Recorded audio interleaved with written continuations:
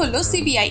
বৃহস্পতিবার কেন্দ্রীয় গোয়েন্দা সংস্থার হাতে গ্রেফতার হয়েছেন রাজ্যের পুলিশ কর্তা SMH মির্জা। আগাম জামিন নিয়ে শুনানি ছিল হাইকোর্টে। বৃহস্পতিবারে ওই শুনানিতে রাজ্যের গোয়েন্দা প্রধান রাজীব কুমারের ভাগ্য নির্ধারণের সম্ভাবনাও ছিল, কিন্তু এদিনও শেষ হলো না শুনানি।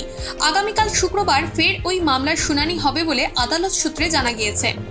উবেরে চাপলেই বিনামূল্যে 5 লক্ষ টাকার বিমার আওতায় চলে আসবেন আপনি। গত বুধবার থেকে যাত্রীদের জন্য এই পরিষেবা চালু করল অ্যাপ ক্যাব সংস্থা উবের।